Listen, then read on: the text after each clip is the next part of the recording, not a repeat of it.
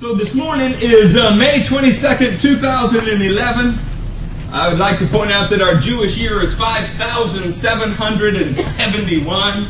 That will become important as we move on. Would like to thank you, Keith Phillips. You gave us the title for our message today. I was laying tile and had not watched news in a while, and while I was fixing a grout line, I got a chance to check my voicemail from the day before, and Keith asked if we were going to throw a post-apocalypse party. And so that's our message title this morning, the post-apocalypse party. I'd like to mention, because it's all over the news, if you haven't been asked about it, you will be asked about it by lost people that you're witnessing to. A gentleman who has a program called Family Radio, based in California with 66 stations and hundreds of thousands, if not millions, of listeners, is dealing with the repercussions of wrong expectations this morning. I would like to start off by telling you I have no criticism for this man personally. I don't know enough about him. But I know he is 89 years old, been married to one woman all of his life, drives a 1993 Toyota Camry, lives in a house that has not been remodeled since the 70s, and does not have a lavish lifestyle. So I don't think that he has done the things that he's done out of a desire for money. I don't think that he's done the things that he's done out of some willful intent to mislead people. In fact, this is the second time he has made a prediction of a rapture to occur, and it did not occur. I'd like to tell you this is because his expectations are wrong all the way around. I'm going to show you some things in the Word today. Start there. We'll move to daily living type things that I hope you'll get something from.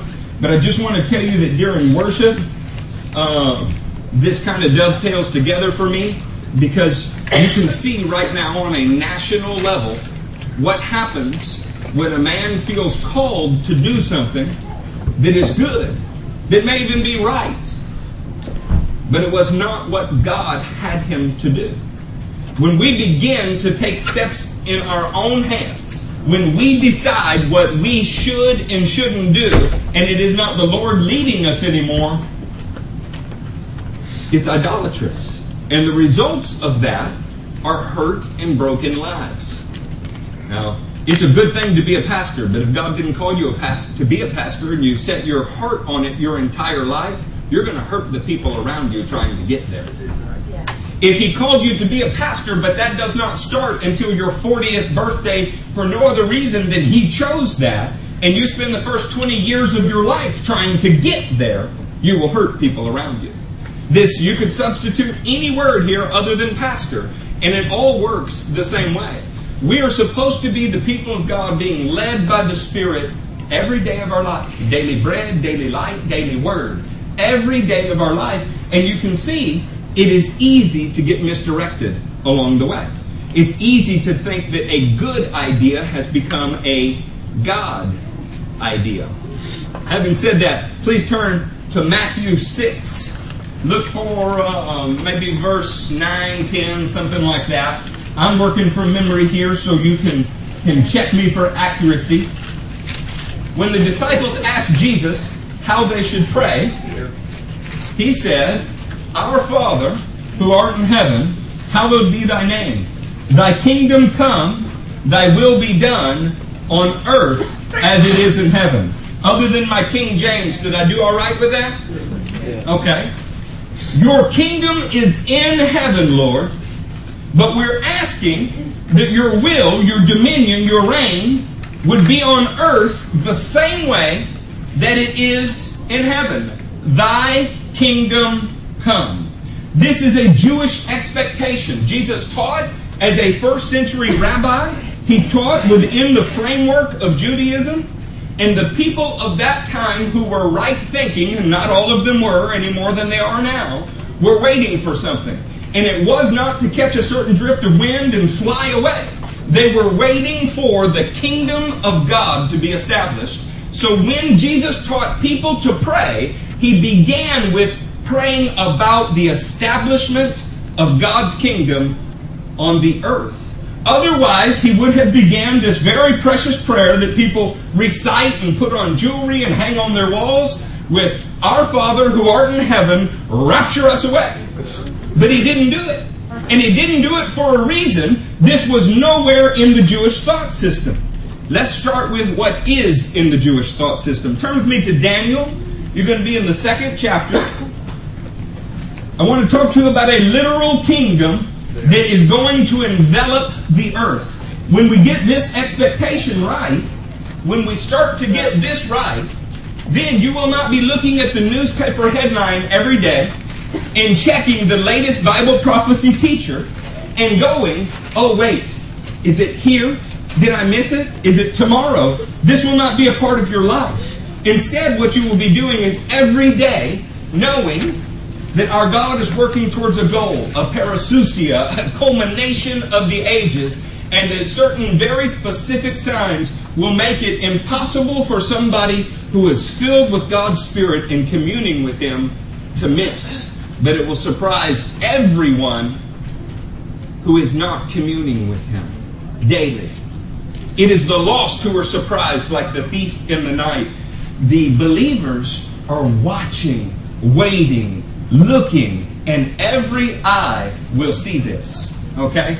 I won't have time to teach on this entire thing today. I just want to point to some things and then get into a message that I think will help you at work tomorrow and at home when you come home. But I think it's important enough that we don't derive our biblical views based on people's bumper stickers on their cars. Are you in the 2nd chapter of Daniel? Yes. Many of you are familiar with this. If you have a good Bible, there might be a picture of a statue there. It might have a head of gold, a chest and arms of silver, belly and thighs of bronze, legs of iron, and feet of iron and clay. It might even have kingdom names associated with it. Look at the 44th verse of the 2nd chapter. "In the time of those kings, the God of heaven will set up a kingdom that will never be destroyed." Really? Did God's kingdom originate at the same time as the kingdoms of the earth? You know, where God is dwelling now, in the highest heaven, where Jesus is seated on the throne at the right hand, did that kingdom have a definite starting point that coincided with the Babylonian kingdom? Probably not. So we are not speaking about a kingdom that is somewhere else and can't be seen. He is prophesying to people on the earth looking for a kingdom to be set up on the earth like every other kingdom they had ever seen. Watch this expectation as it moves forward. "The God of heaven will set up a kingdom that will never be destroyed, nor will it be left to another people. It will crush all those kingdoms and bring them to an end, but it will itself endure forever." This is the meaning of the vision of the rock cut out of a mountain, but not by human hands. A rock that broke iron, the bronze, the clay, the silver, and the gold to pieces.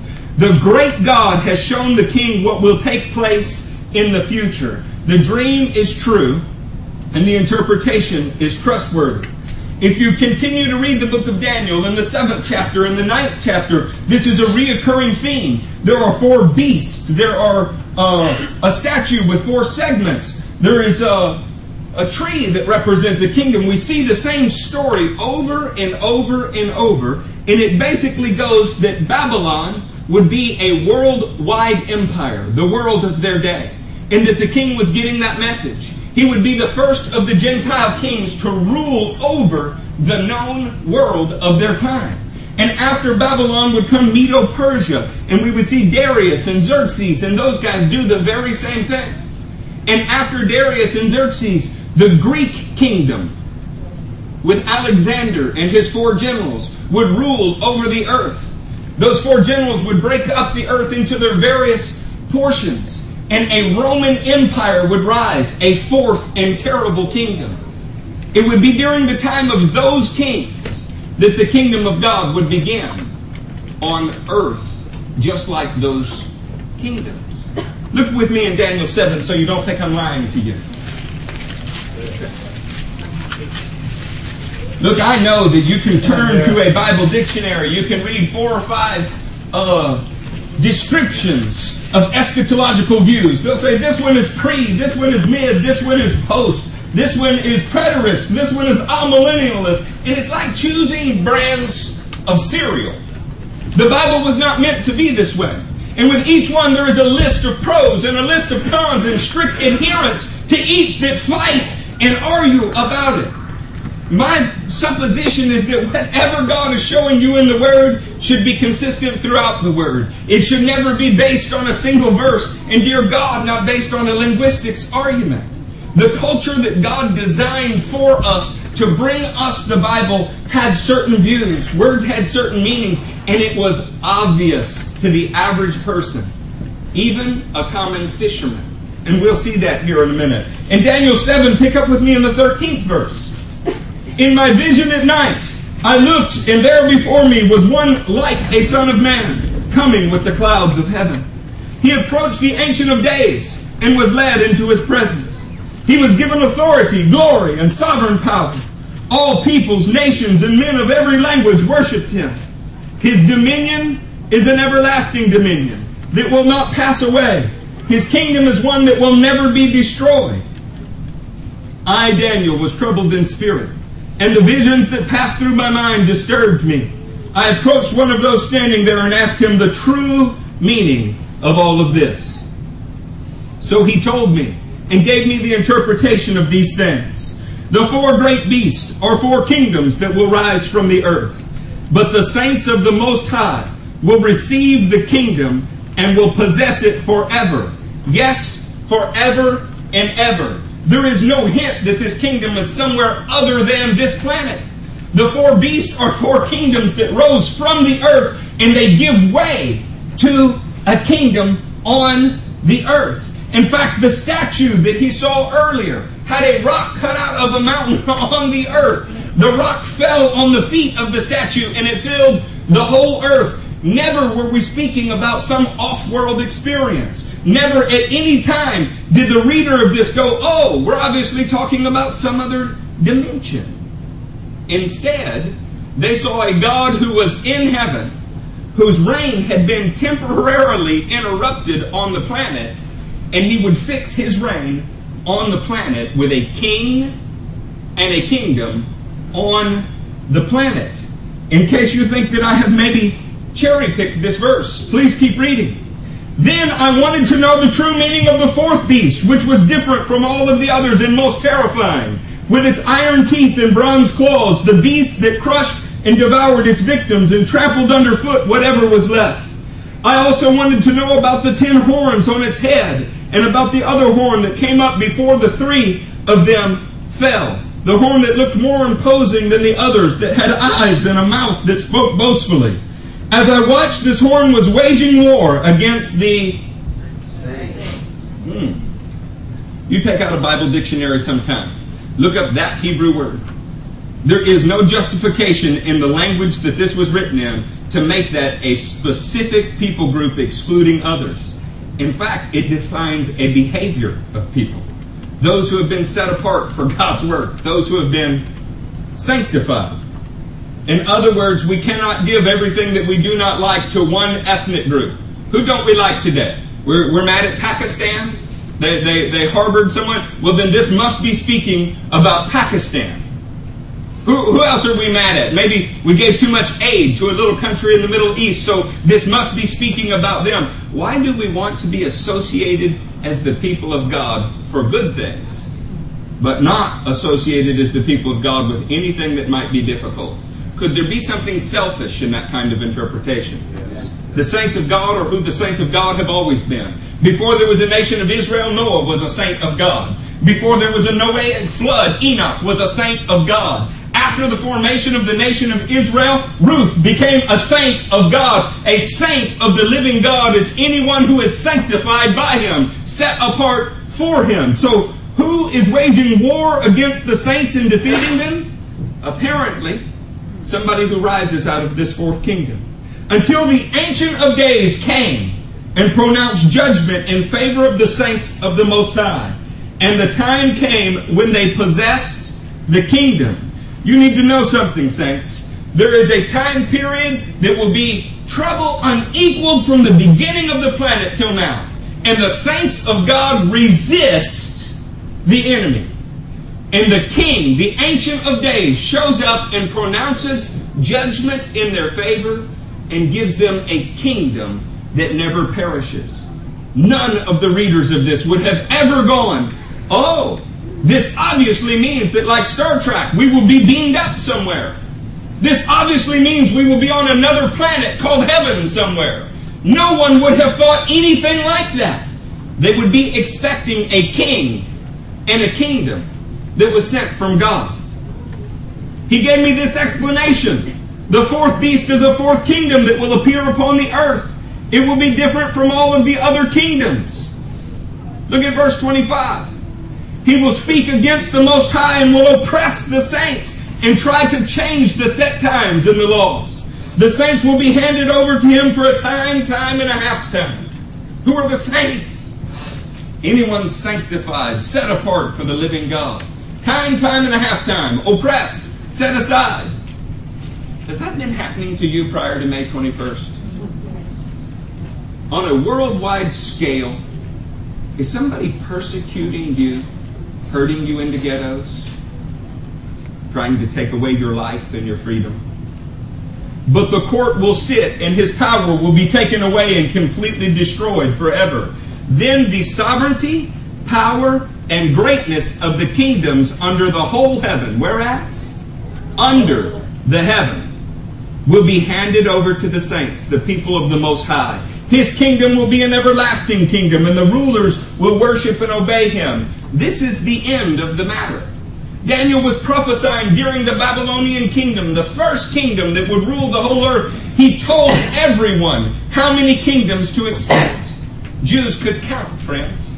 They could count. They count exceedingly well. They can count in tenths. They can count in hundreds. They can count in thousands. Jews can count. So when they saw the Babylonians go, when they saw the Medo-Persians go, when they embraced Alexander coming forward and said, you are the third kingdom that was to reign the earth, this is divine. And he translated for them under his kingdom, his dominion, and his rule, the gospel of its day, the Older Testament, into a language that the whole world could read. They saw it as divine because there was only one more kingdom to come. A terrible kingdom. A kingdom that started at the waist and broke down into two hemispheres. And then, as time went on, lessened in its original purity and strength. It became partly iron, partly clay. It broke out into 10 fingers and 10 toes. And then there was warfare even among those. How much do your toes look like your waist? Not a lot. But they are connected, are they not? It's interesting to note that rabbinic scholars believe today that we're in the Roman Empire.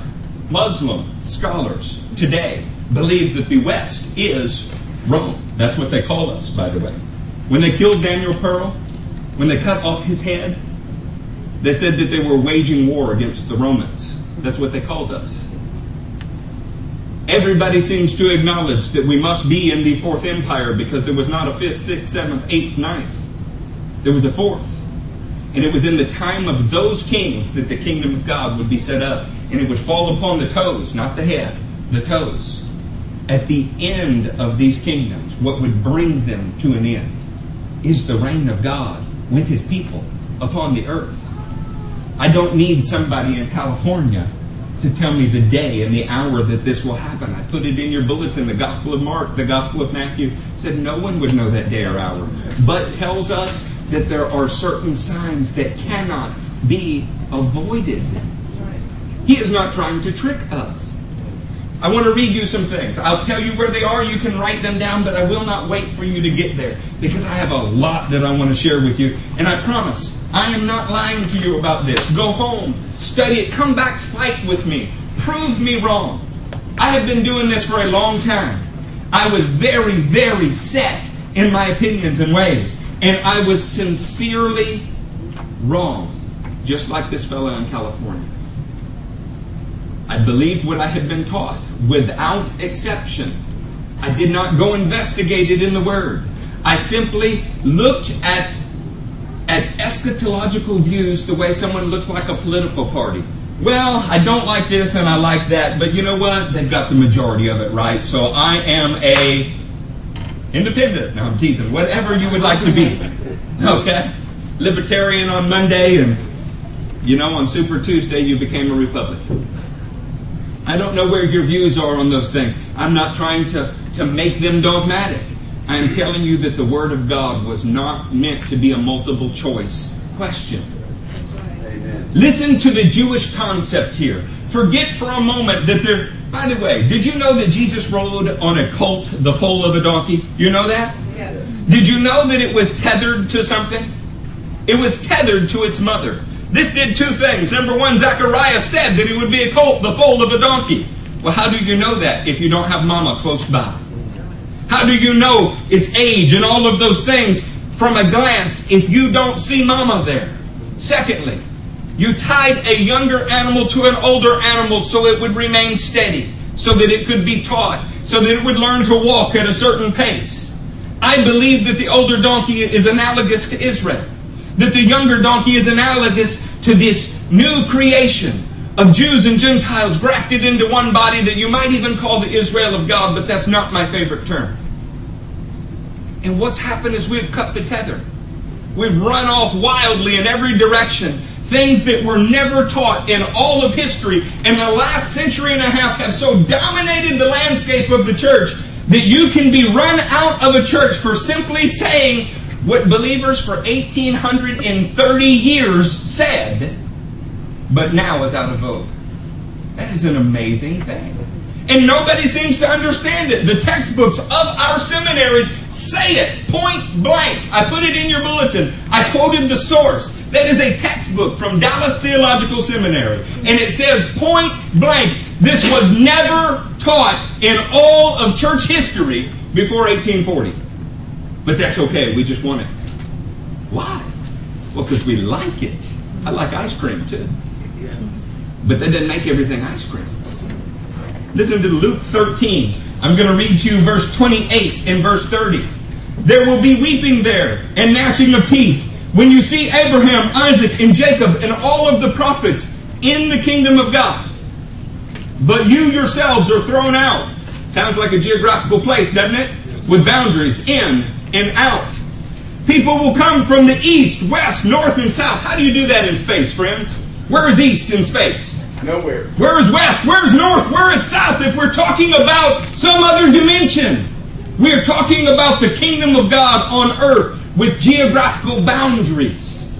The boundaries are actually listed in the Bible over and over and over. It's just not important to us because we live in the West. People will come from the east, the west, the north, and the south, and will take their place in the feast in the kingdom of God. You have to be able to come from these directions and be there. The Bible says it's a mountain in Israel. Not on a planet, somewhere else.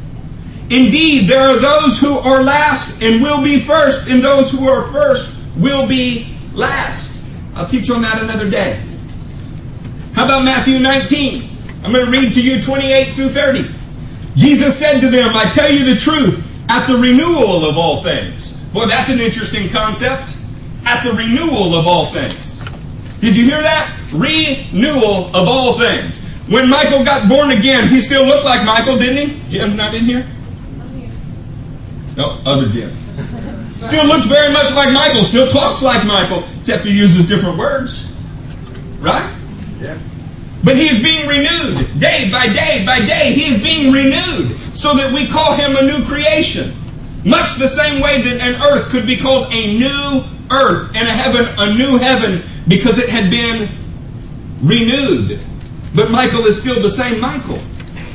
There will be a renewal of everything on heaven, in heaven, and on earth. A renewal. Well, what happened to it that made it need to be renewed? Sin entered, so sin must be purged. Death followed sin. Death must be purged. This escapist mentality is Hellenistic. The Greeks taught everything tangible is dirty, it is bad. By the way, it's why you bless your food, and many times you'll notice I don't. People think me not pious, not religious, because I don't pray over the food before I eat it. No Jew ever prayed over his food before he ate it, neither did Jesus. If you see him praying over food, it's because he's multiplying it. They thank God who brought it forth from the earth. They never blessed their food. To bless the food would mean something's inherently dirty, something's wrong with it, and you need to clean it. This was a Greek thought that entered the church in the 2nd century. Hellenistic. Emphasis on the first 4 letters. If it was spiritual, it was good. If it was earthly, it was dirty and bad. This led to the teaching of the Gnostics that said Jesus rose in the spirit but not in the flesh. Why? Because the flesh was bad but the spirit was good. This was not taught in Judaism. You know why? God said the earth was good. And on the 6th day, it was very good. There were 2 different schools of thought. One is dirty, corrupted, conflict. The other is peace, shalom, interrupted. They saw 2 totally different ideas. One wants to escape the earth. The other wants to renew it, restore it. Jesus said to them, I tell you the truth, that the renewal of all things, when the Son of Man sits on his glorious throne. Wow. I thought he was seated on a throne now. Well, he is.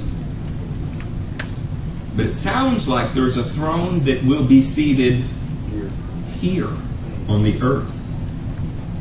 You who have followed me will also sit on 12 thrones, judging the 12 tribes of Israel. Now those are people, but you know what else they are? Do you know how we get the word Jew? Jew comes from the region of Judea, which is how the Romans said Judah. Because the area where Judah's tribe settled became Judea, and the people there were called Jews. The 12 tribes are 12 geographical divisions of God's promised land where he would set up his kingdom, and he said the land belonged to him and no one else. He called it his land. It's vastly different than the boundaries today, but the 12 tribes were a region as well as a people group. And everyone who has left houses or brothers or sisters or father or mother or children or fields for my sake will receive 100 times as much and will inherit eternal life. Then it repeats the same axiom. Many who are first will be last, and many who are last will be first. Acts 1. I do want you to turn to this one. It's the last one, then I'll move on from this point. Obviously, I am not teaching on seals and bowls of wrath today. We're not reading through every verse of the apocalypse. Having said that, I am introducing you to a concept that can be demonstrated in Genesis 1, demonstrated in every book of the Bible thereafter, and demonstrated in the last chapter of the Bible. This is how I believe proper hermeneutics are done. But I don't want to argue with you. I'm just telling you my heart and why I don't get my shirt in a wad when I hear people proclaiming days and hours. Friends, sometime, look at this from an unbeliever's perspective. I love Bible teachers. I think Hal Lindsey's got a lot to offer the world. I think a lot of teachers do. Do you know how many of them have done this? And how ridiculous it looks? I want to tell you, you will not be able to turn on Fox News and learn a week in advance of when a rapture will occur. It won't happen. It will be disclosed to the saints of the living God. You will know because your spirit is connected to Him, and your eyes will work properly, and you will see what Jesus wants you to see. So, oh, well, that sounds esoteric. It's as esoteric as the body of Christ is. The body of Christ is an exclusive, called out, sanctified group. Now, what happens if our whole expectation of flying away was never God's plan? What if His plan was to endure and restore and remit? I'll leave that argument for some other day. I think you can probably hint at where I am. By the way, if you're pre, mid, or post, let me just vote for none of the above. Okay? None of the above. I'm waiting for the kingdom of God to come upon the earth, and it began in my heart. Amen.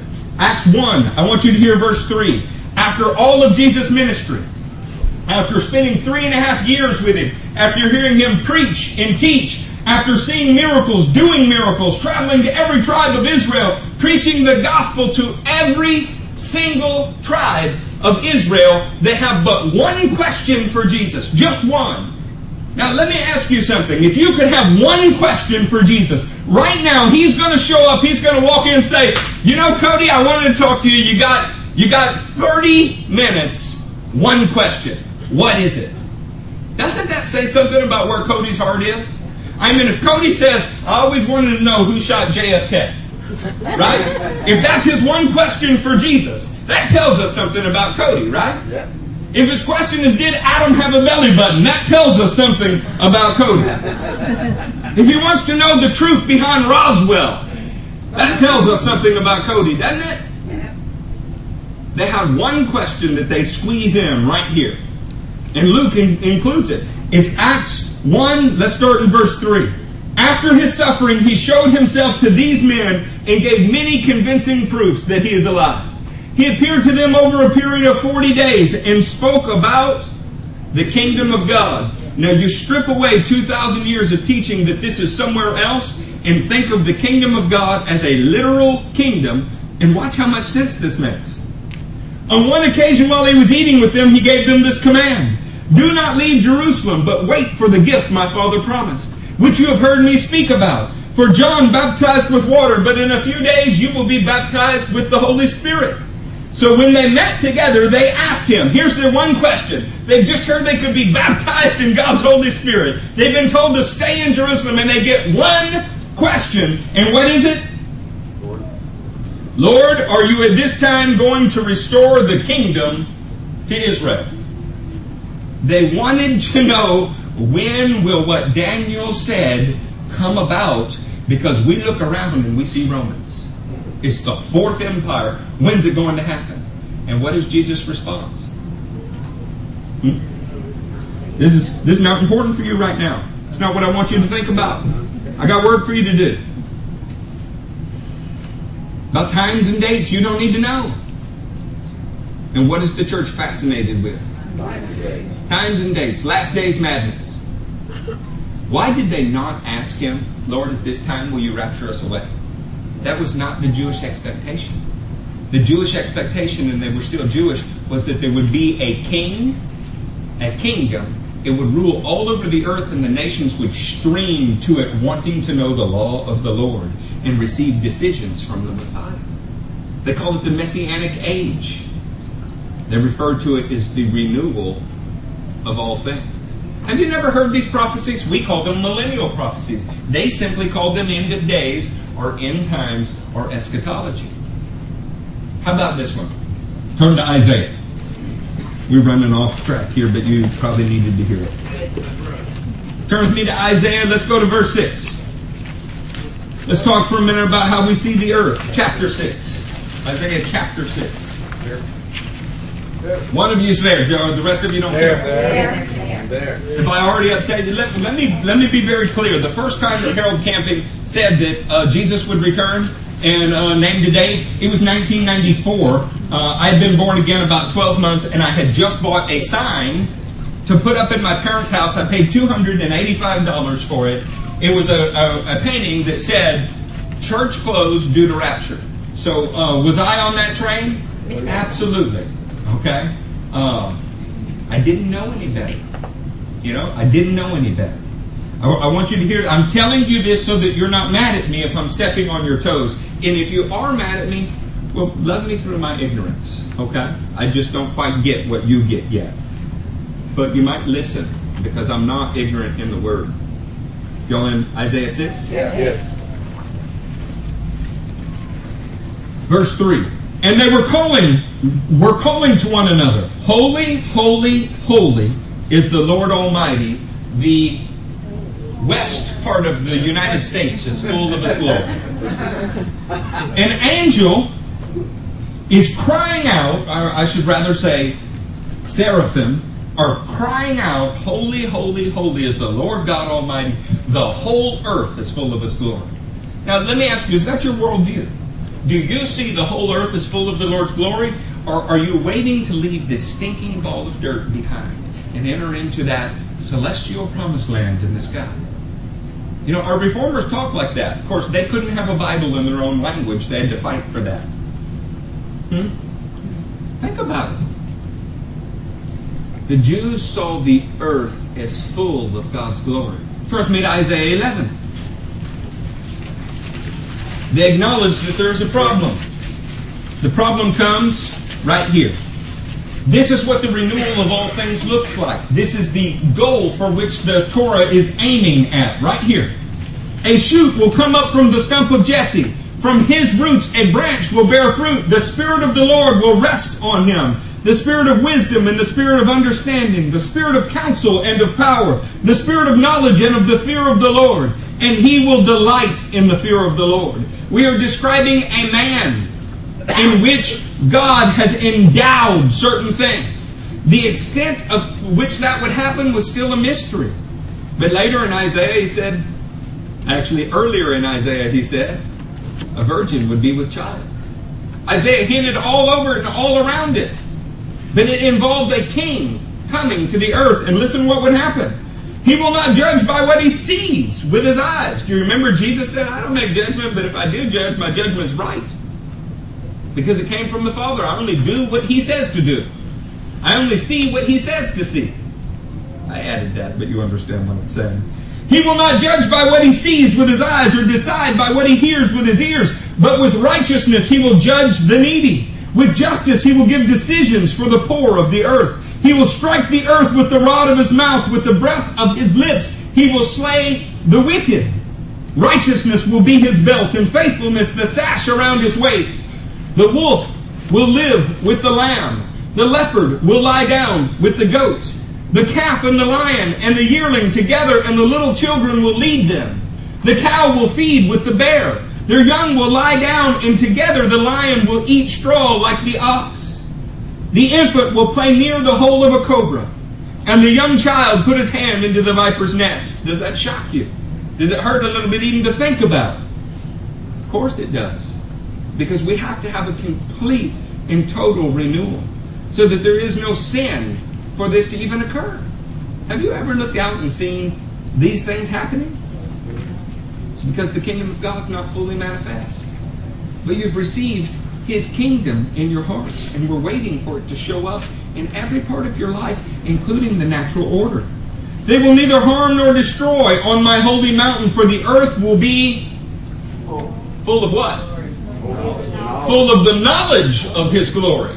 The glory is on the earth, and it always has been. It has enveloped the earth. It was made by the glory of God. The glory has never departed. The earth is not dirty. It is not bad. It is not wicked. Instead, it has the Lord's glory on it, but we can't see it because we are bad, dirty, tainted, wicked, all of those things, until you step into Christ and are renewed.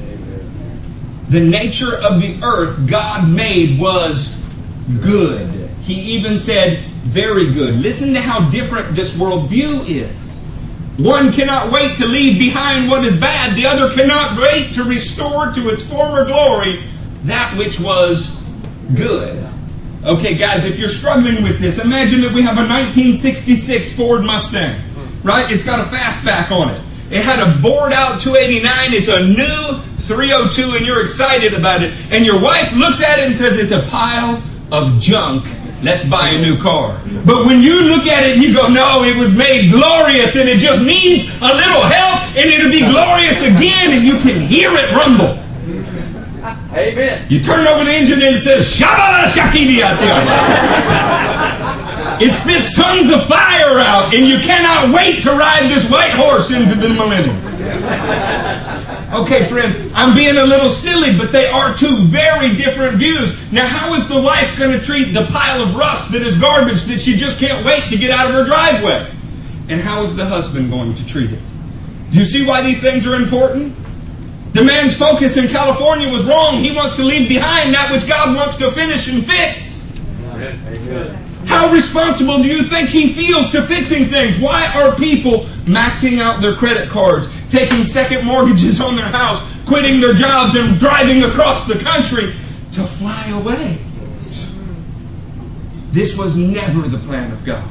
I put it in your bulletin. I wrote it in their own words for you. It never appeared in history before 1840, 1830 something. Became popular post-Civil War in the United States. Didn't catch on in Europe at all till between World War I and World War II.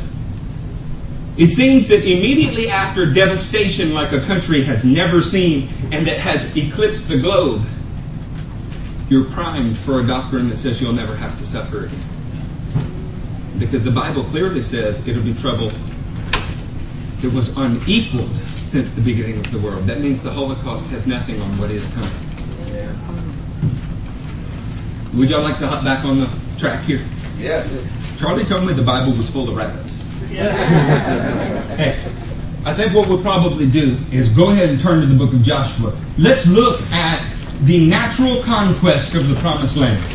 Let's look at the ways in which these things occur. Let's see what we can learn from the history of God's people in the past. Because, am I wrong? Don't they teach that when you don't know history, you are condemned to repeat it? Well, what if we're blessed to repeat it? Because I got to tell you, there was a promised land. There were a people of God that did encounter opposition. They fought through it and gained what was promised, albeit too little and too late, too many times. This is a model for us. By the way, why not just rapture them out of Egypt? Did you know that the 13th chapter of Exodus, the 13th chapter, and the 12th chapter, honestly, they will both mention someone being taken? Did you know that? Wow. It's a wicked person, taken in judgment. You apply that to the Noah scripture in Matthew. Oh, it'll be like the days of the flood. One will be standing in the field, one's taken, and the other's left. Yeah, apply a sound biblical hermeneutic to that. What you'll find is the wicked are taken in judgment, not the righteous. The righteous inherit the earth. Don't the Psalms say that? The righteous will inherit the earth. Didn't Jesus teach it in Matthew 5? But we decided we don't want the earth. Leave it behind. It's damned anyway. This is not right. This is Greek thought. By the way, Greek thought didn't permeate the church till after 132 AD when there was a split with our Jewish brothers and sisters. Rome was attacking. Actually, it's not quite right. Rome was occupying. Israel was attacking. They wanted their promised land back. They wanted a time like the Maccabean period where they could overthrow the Roman oppressor so that the kingdom of God could come through force. They found a man named Bar Kokhba, son of the star. They proclaimed him Messiah. This put Jewish believers in Jesus in a really awkward position. This happened in 132 AD. See, they believed the Jewish Messiah had already come and they were themselves Jews, still in Jewish families, still accepted among the Jews, albeit a strange group of Jews. And now, all of the patriotic feelings that are going on are supporting a man named Bar Kokhba that claims to be the Messiah. You know what they did? They ran to Petra. They ran out of Jerusalem when the war came, not because they were cowards, but because Jesus said, when you see Jerusalem surrounded by foreign armies, don't wait, go. That made them to their other Jewish brothers look like Benedict Arnolds and cowards. From that point forward in history, Judaism was distinct from Christianity forever. Never again shall the two meet until this recent revival in our times where people are beginning to understand. Satan drove a wedge. Now we're called sister religions. The truth is there's only one religion of God. Only one. And it's complete in Messiah and incomplete without Him. But after that, suddenly, our church fathers were all Greek. There were no more apostles in Jerusalem. And they brought Greek ideas into the body of Christ. These were all of the heresies of the world. Every one of them. All you got to do is read church. Anybody ever heard of Philip Schaff's History of the Church? I put it in the library. It's 8 volumes. I paid for it for you. Read it. Read it. I don't make this stuff up. Not at all. If I tell you that a doctrine has only been around since 1840, don't take my word for it. You go read and see. See if you can find one person in, say, 1200, 1300, 1500, 1700 that believed that the church was going to fly away. You will not find it. It's not recorded anywhere in all of history. They believed that the church would stand. Even the Catholic Church got this right. That's saying something, friends. They don't have very much right. I want to talk to you about the Jordan. The Jordan is one of those things that when you see the Washington Monument, right, it evokes certain feelings in you. If you go stood on the rock that Christopher Columbus is supposed to have stood on, it would evoke certain feelings in you. The Alamo. Come on, now I'm in Texas. The Alamo. I finally found something you'll understand. The Alamo. When you go there, it's supposed to evoke certain feelings. You need to know that the Jordan River begins in Israel, right? Flows right off of Mount Hermon with 3 tributaries that form it at its headwaters. And it ends in Israel at the Dead Sea. The Jordan River begins and ends in Israel, so it belongs to Israel. It's nearly 200 miles long. Its name is He Yarden in Hebrew. This means the descender, because it is descending from the foothills of Mount Hermon all the way to the lowest place on the surface of the planet in the Dead Sea. At times, it's a mile wide. At other times, it's only 100 feet wide. It's not very impressive. If you've ever seen the Mississippi, this does not strike you like the Mississippi. But if it's at times only 100 feet and at other times a mile, it might make an impression on you when you saw it a mile wide. It's the site of severe judgment in Israel's history. Why is it the site of severe judgment? Because in Numbers 14, they got right up to it, looked on the other side, sent out some spies and said, we can't take what God has given us. We can't go in and beat those guys. It was at the Jordan that they failed. Can you understand that? So the Jordan is a site of judgment. But later on in Israel's history, in Joshua 3, also in Numbers 26, they came back to the Jordan. What did they do that time? They crossed it. So it is both, in Israeli thought, the site of their greatest failure and their greatest... Doesn't that sound a lot like the cross to you? It is the moment when you realize what a disaster your life was at the foot of the cross. Your greatest failure. But it is also your greatest success, because it is the moment where you realize how to get victory. The Jordan River is very much like coming to the cross.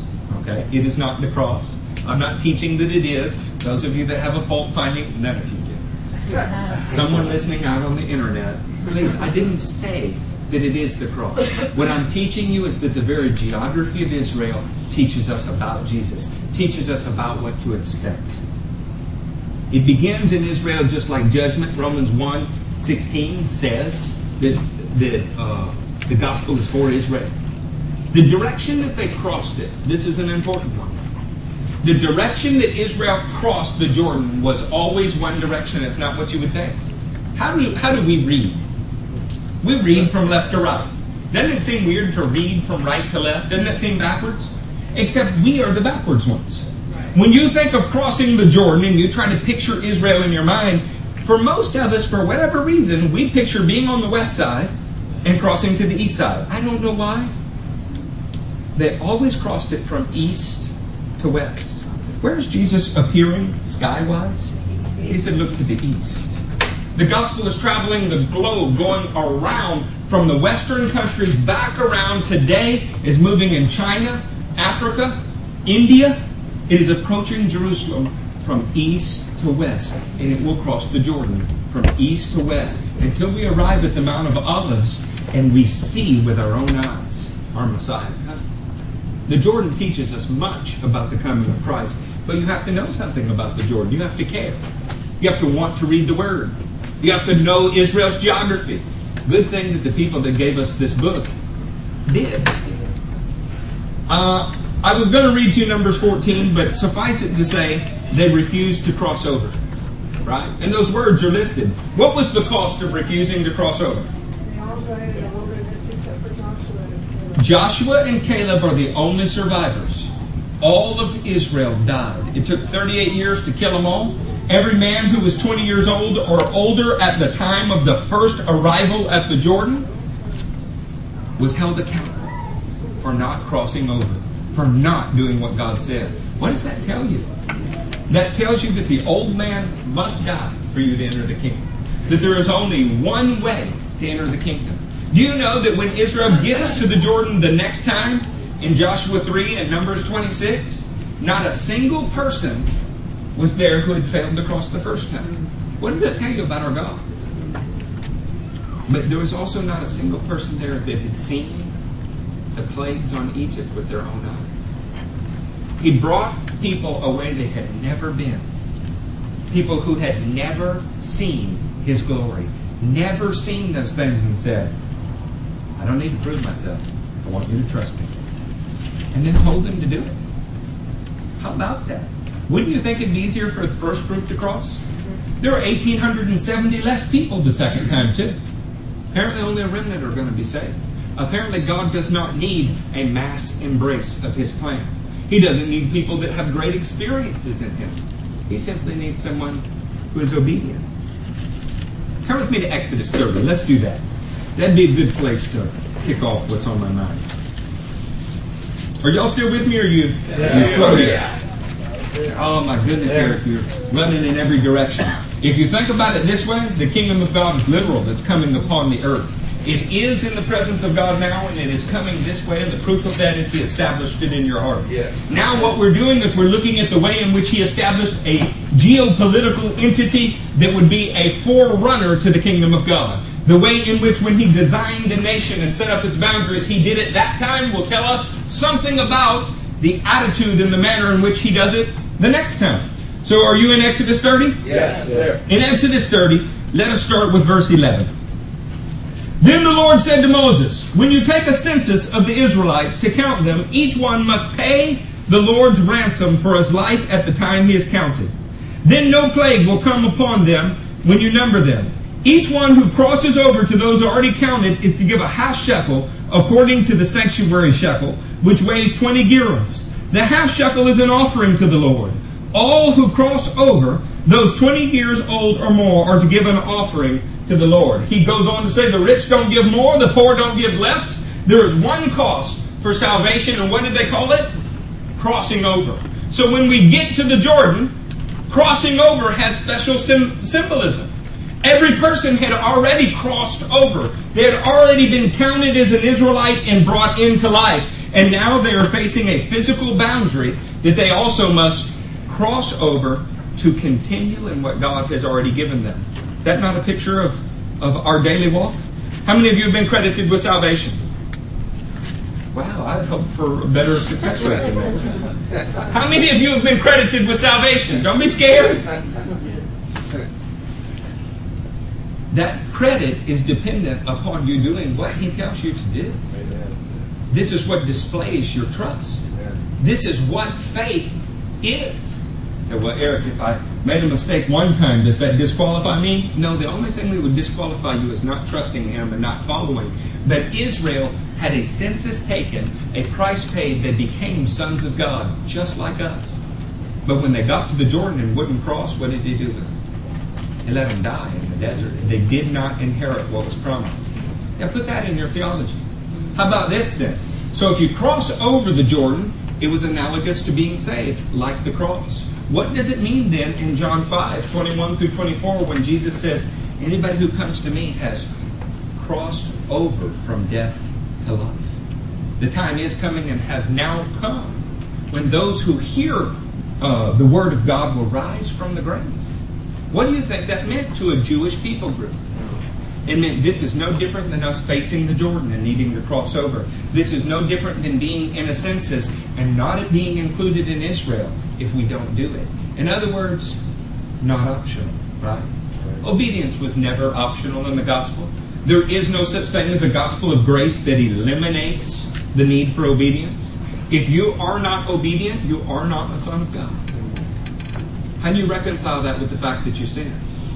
When you do sin, it's no longer you. It's sin working in you. It's an enemy. It's something that's being counted as dead. It does not control you. It doesn't define you. Unless, of course, it does. Yeah, but there's no middle ground. You've either crossed over or you haven't crossed over. Let's go to John 3 and look at what happened. Not John. Joshua, when they crossed. Tell me when you're there. I'll need you there for this.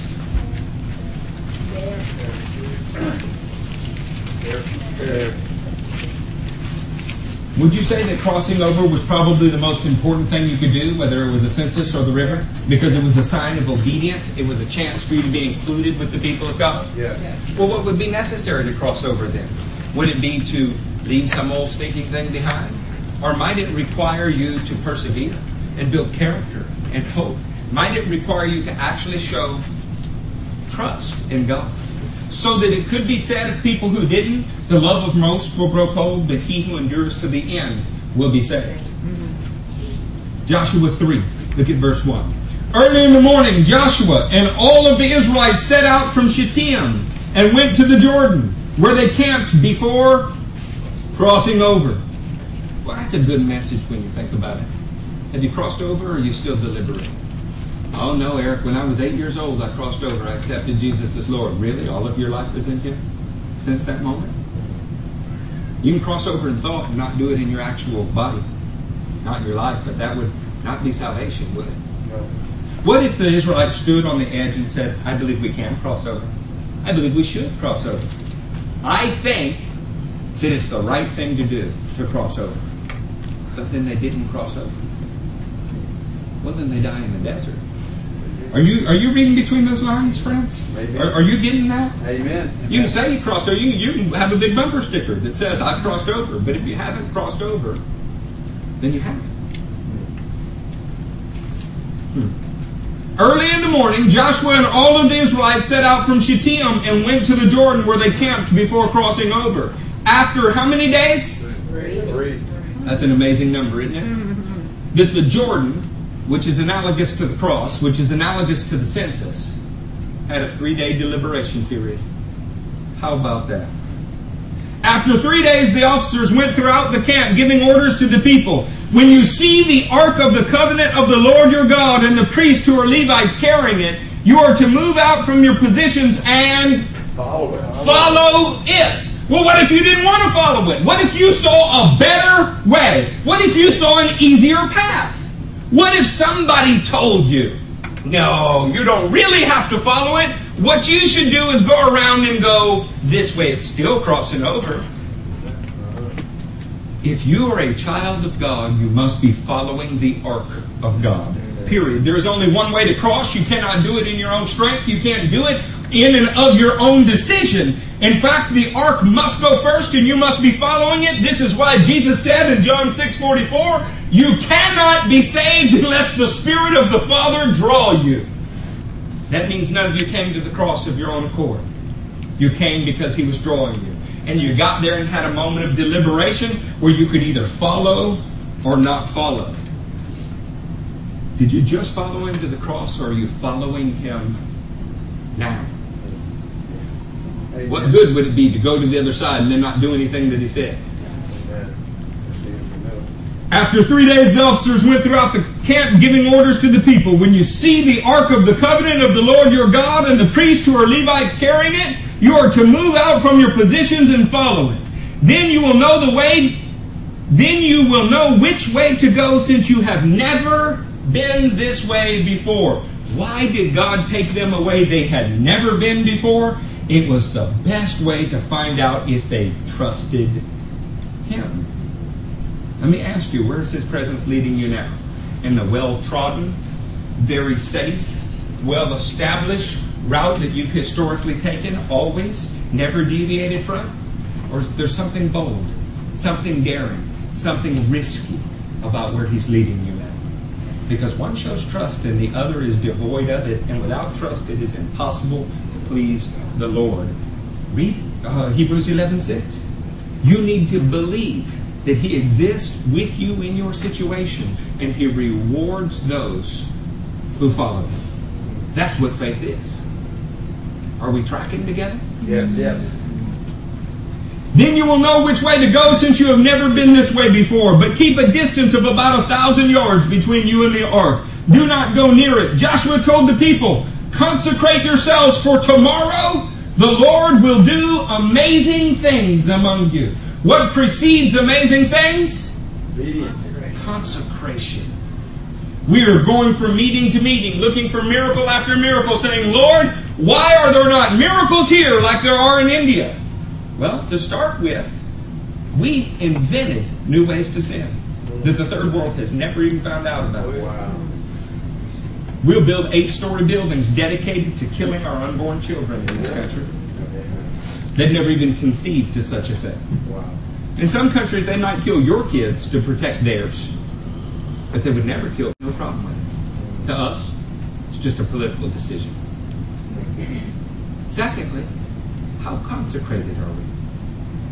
How often have you set aside even one day in a week and said, Lord, I'm not going to do anything except think about you because I need your direction. Not just for my life, but for this week. We have no concept of a Sabbath. And I'm not a Seventh-day Adventist, and I'm not trying to change your day of worship. I'm not trying to put you under a ritual or the Mosaic Law or anything else. I'm telling you that the principle by which these people were guided wrote the Word. It came out of a culture, a rich milieu of Jewish thought. And they were used to seeking the Lord. And every week it was not optional. You did it because your life depended upon it. So when they consecrated themselves, do you think they consecrated themselves? Yeah. And then they got to see amazing things. How many of you want to see amazing things? It starts with consecration.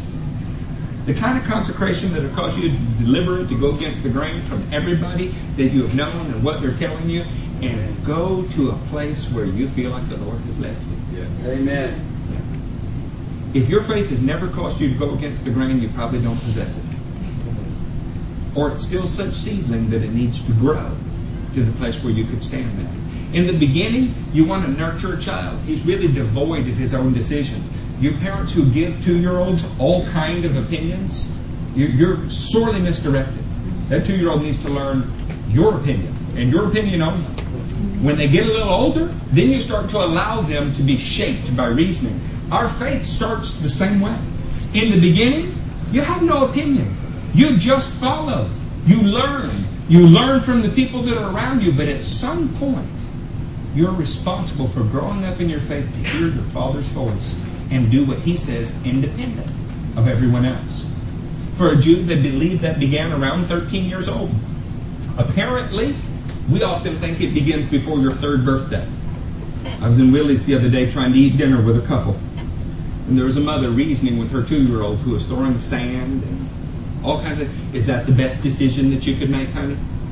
Really? This is what you're asking a 3-year-old. Based on your vast experience of being a sentient, speaking, living being for all of... Well, he hadn't even spoke for 3 years. We're going to ask this child if this is the best decision you can make. I would suggest that you should walk over and give him some laying on of hands that would change this direction. And when he's 13, ask him about the quality of his decisions. Laying that argument aside, because that's a big one. In our faith, we do grow up to a place where we have to make our own decisions. Accepting the status quo is no longer okay. Some of you have crossed over that. You know what it feels like? It's scary. Because what if you're wrong? But that's what faith is. Faith steps out into the water while it's still there and hopes that it's dry. Joshua said to the priest, "Take up the Ark of the Covenant and pass on ahead of the people." So they took it up and went on ahead. You cannot be ahead of God's presence. You feel like God called you to be a worship leader. You feel like God called you to be a pastor. You feel like God called you to be a mother, a father, a grandfather, a business owner. You must be in step with God's Spirit. Doing the thing that He told you to do at a time He did not tell you to do it is tantamount to disobedience. They crossed every obstacle as led by the presence of God, following Him at the distance prescribed by Him. Think about that.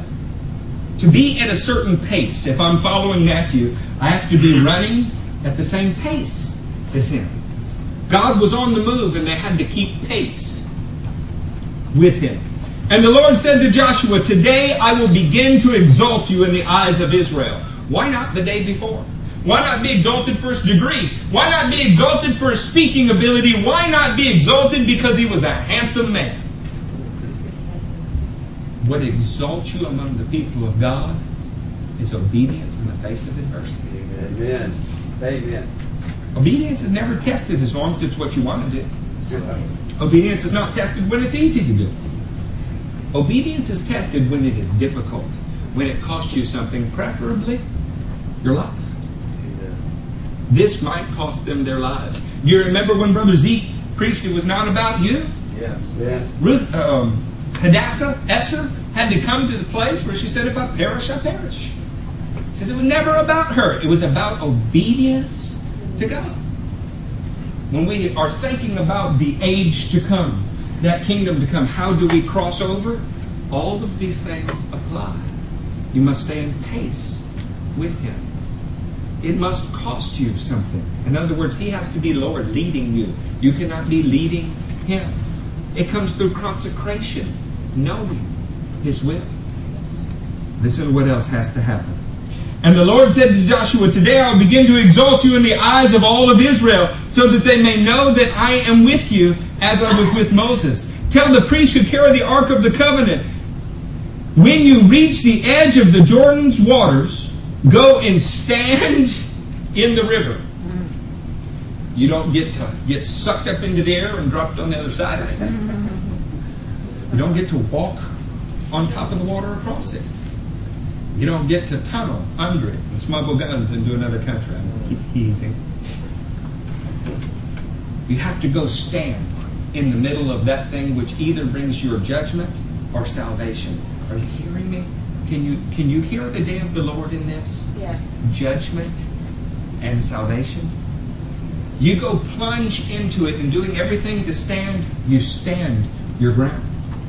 And he who stands firm till the end will be saved. How do we know who the children of God are and who aren't? Well, they'll love their brothers under extreme circumstances. Joshua said to the Israelites, come here and listen to the words of the Lord your God. This is how you will know that your living God is among you, and that He will certainly drive out all of the ites. Verse 11. See, the ark of the covenant of the Lord of all the earth will go into the Jordan ahead of you. Our God puts Himself between us and danger. He precedes us so that when we're following Him, we have not gone anywhere that He didn't destine for us. And He has shown us the way. How did they get out of Egypt? Anybody fly away? Get out of Egypt? They had to follow the presence of God right through the judgment waters that Paul called baptism. You see how everything in the Bible begins to tie together as one unified experience? Now then, choose 12 men, because they're going to judge the 12 tribes of Israel. Now then, choose 12 men. You remember that Jesus told His apostles, because you have stood by me in my trials, I will confer upon you a kingdom, just as one was conferred upon me. Think about that here. Now then, choose 12 men from among the tribes of Israel, one from each tribe. As soon as the priest who carry the ark of the Lord of all the earth, set foot in the Jordan, its waters flowing downstream will be cut off and stand up in a heap. That which would bring your death, your judgment, will stop for you, and it will be the moment of your salvation, standing in the middle of death, but being alive. Just like being in Egypt, surrounded by darkness, being surrounded by 10 plagues, but it not harming you, because God has made a distinction between those who are His and those who are not. So when the people broke camp to cross the Jordan, the priests were carrying the ark of the covenant of the Lord went ahead of them. Now the Jordan is at flood stage, all during harvest. Not 100 feet wide. It's a mile wide. Is it any surprise that at the moment of their crossing, it was bigger than it had ever been before? God wouldn't call them to do it at any other time, because He gets glory through what His people endure. And where there is no suffering, hear me, there is no glory. So why are we looking to leave all of these situations behind and fly away? This is where God's glory comes. Do you admire an Israelite who never faced this situation, or do you admire the one that was standing there looking at the river, looking at the water, going,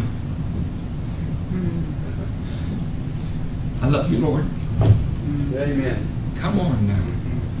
Do we have some feet to our faith? Or is it all intellectual assent? Is it all escapism? Is it all Hellenistic ascension? I believe that our faith must be backed up in our actions, and that God will prove it to the entire world, and that it's not a beating of a bride. It's her very purification. It's her glory. It's like a wedding ring. You don't believe me? Why do you love Paul? Now the Jordan is at flood stage all during harvest, yet as soon as the priests who carry the ark reached the Jordan and their feet touched the water's edge, the water from upstream stopped flowing. It piled up in a heap a great distance away at a town called Adam in the vicinity of Zarethan, while the water was flowing down to the Sea of Arabah, that is the Salt Sea, was completely cut off. So the people crossed over opposite of Jericho. Jericho would forever symbolize the rule of the world, much like 4 beasts would symbolize 4 kingdoms. But the people of God would take Jericho, and it wouldn't be through their supernatural zeal. It would be through their obedience to the Word of God. In fact, it would not require them to lift a sword just to do what God said. You remember that a man was heading from Jerusalem down to Jericho? It's down because Jerusalem's elevated and Jericho's not. And it's down because the spiritual direction is down. He was on the right road, headed the wrong direction. All of the Bible pits Jerusalem against Jericho. The kingdom of the world versus the city of God. So what story in all of the Bible represents the people taking the kingdom of the world and making it the kingdom of God? If it is not the fall of Jericho, I don't know what is. Did it happen through their military might? What did it require them to do? Follow their priests. How many days? 3. They followed the priest 6 days. In each of the 6 days, a priest took the authority of the king of the sheep. A horn is authority in the Bible. And he filled it with the Spirit God gave him.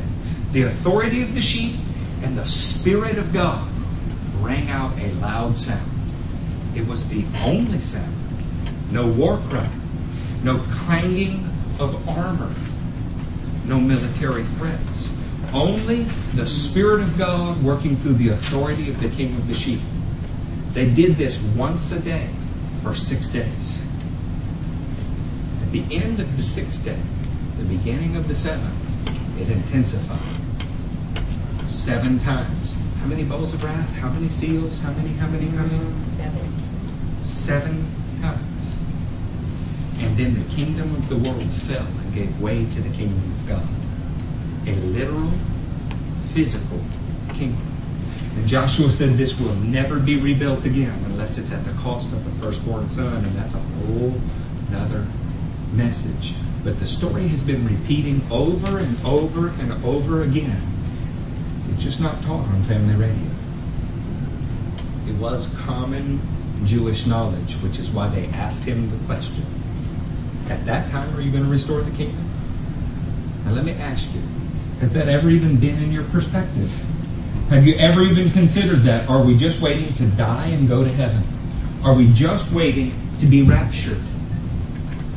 Our job is to march around this world system saying only what he said to say. Using only the authority of the king of the sheep. Filled only by his Spirit. Knowing that it will collapse right when God said it was. By the way, Peter quoted David. Said a day is as 1,000 years. How about that? What year were we in? 57? 71. No, Jesus is not going to return tomorrow. Or can you read between those lines? An Antichrist will actually try to change set times and dates and seasons. Why were the sun, the moon, and the stars instituted? You better remember it's day 4. Why were they instituted? To keep track of the seasons. What an interesting problem that is. Is there a temple in Jerusalem today? Yeah. But an Antichrist must sit in that temple and proclaim himself God. No, Jesus is not going to return May 21st or May 22nd or October 21st because you have not seen the things that the Bible clearly says must happen. What you have seen is a bunch of people influenced by Hellenistic thought and a doctrine that is not 200 years old yet, but alarmist attitudes and a to hell with this world, we're getting out of here attitude. And it has been so pervasive in the church that it's common knowledge to us, and anybody who says otherwise is somehow liberal. No, friends, I'm not liberal. I am in the mainstream orthodox of the Christian faith for better than a millennia, or 2, or 3 millennia. It's just not common today. I wonder what would cause an apostasy of most if it was not wrong expectations about his coming. Why did the people not receive Jesus at his first coming? Anybody know? They had a wrong expectation. Amen. Do you think it will really be different at his second coming? Listen, I didn't as much want to teach you eschatology as I wanted to teach you that no matter what happens, if God causes you to cross a river, it'll be at flood stage. There's one more thing that they did. It's in the 4th chapter, the 1st, 2nd, or 3rd verse. They were to take stones from that river. They set them up. They'd be memorial stones. And when their children asked, what is the meaning of these stones? They would tell them what real faith was. And the children would learn to imitate it. If you don't go through trials, if you don't have real self-sacrifice, life-dependent issues, you have no memorial stones. You only have creeds and doctrines. I got a few stones in my bag. And I pray to God that you endure and get some as well. Because this is how people learn what faith is.